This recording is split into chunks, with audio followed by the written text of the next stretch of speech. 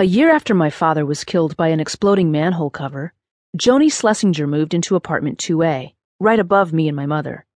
Soon afterward, a man who said he was Joni's father called and asked my mother if he might speak with the landlord of the building. "Landlady," my mother told him. "My husband's dead." "So sorry, ma'am," said the man. "As am I," my mother said. "My daughter, Joni," he began, "is a delicate girl.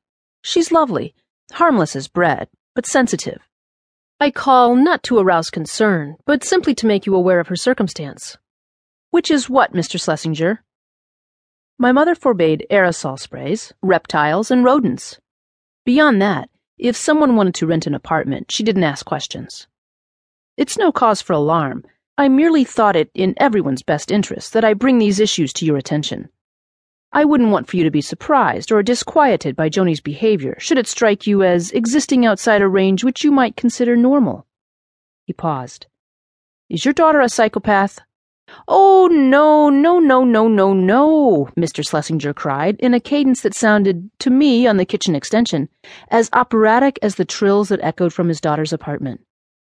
Mr. Schlesinger's paternity was proven.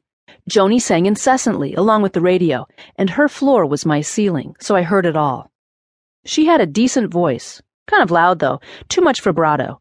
It was a little hard to take sometimes. "Is she a danger to me or my daughter, or any of my other tenants?" my mother asked. "Oh, no." "Is she up to something illegal?" "No, nothing like that." "Does she have seizures?" "No." "Practice voodoo? Drink sheep's blood? Sacrifice farm animals?" "Ma'am?" "I appreciate your concern then, Mr. Schlesinger, but I think we'll all be just fine here." She hung up. Of music, my mother quite approved.